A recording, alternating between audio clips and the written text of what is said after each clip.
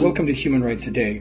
My name is Stephen Hammond, and I'm reading from my book, Steps in the Rights Direction, 365 Human Rights Celebrations and Tragedies that Inspired Canada and the World, which can be found on my website, stephenhammond.ca. On June 15, 1988, the Supreme Court heard the case to decide if pregnancy discrimination is sex discrimination. Stella Bliss went all the way to the Supreme Court of Canada when she was denied benefits under the Unemployment Insurance Act because she was experiencing pregnancy-related health problems.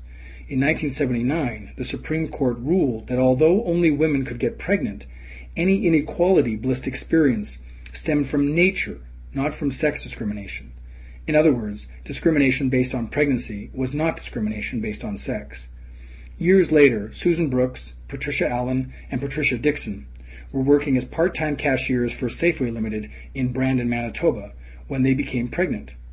Under the company insurance plan, employees were eligible to receive a portion of their wages in the event of sickness or accident.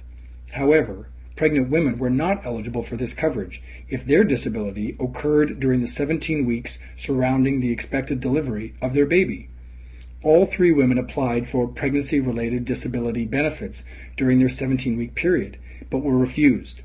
Instead, they received unemployment insurance coverage that turned out to be less than the company's plan specified.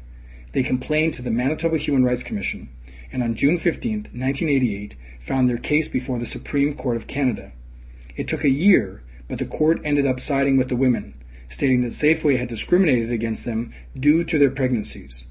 At the same time, the court overturned the 10-year-old Bliss case ruling, saying that discrimination based on pregnancy would henceforth be considered discrimination based on sex in Canada.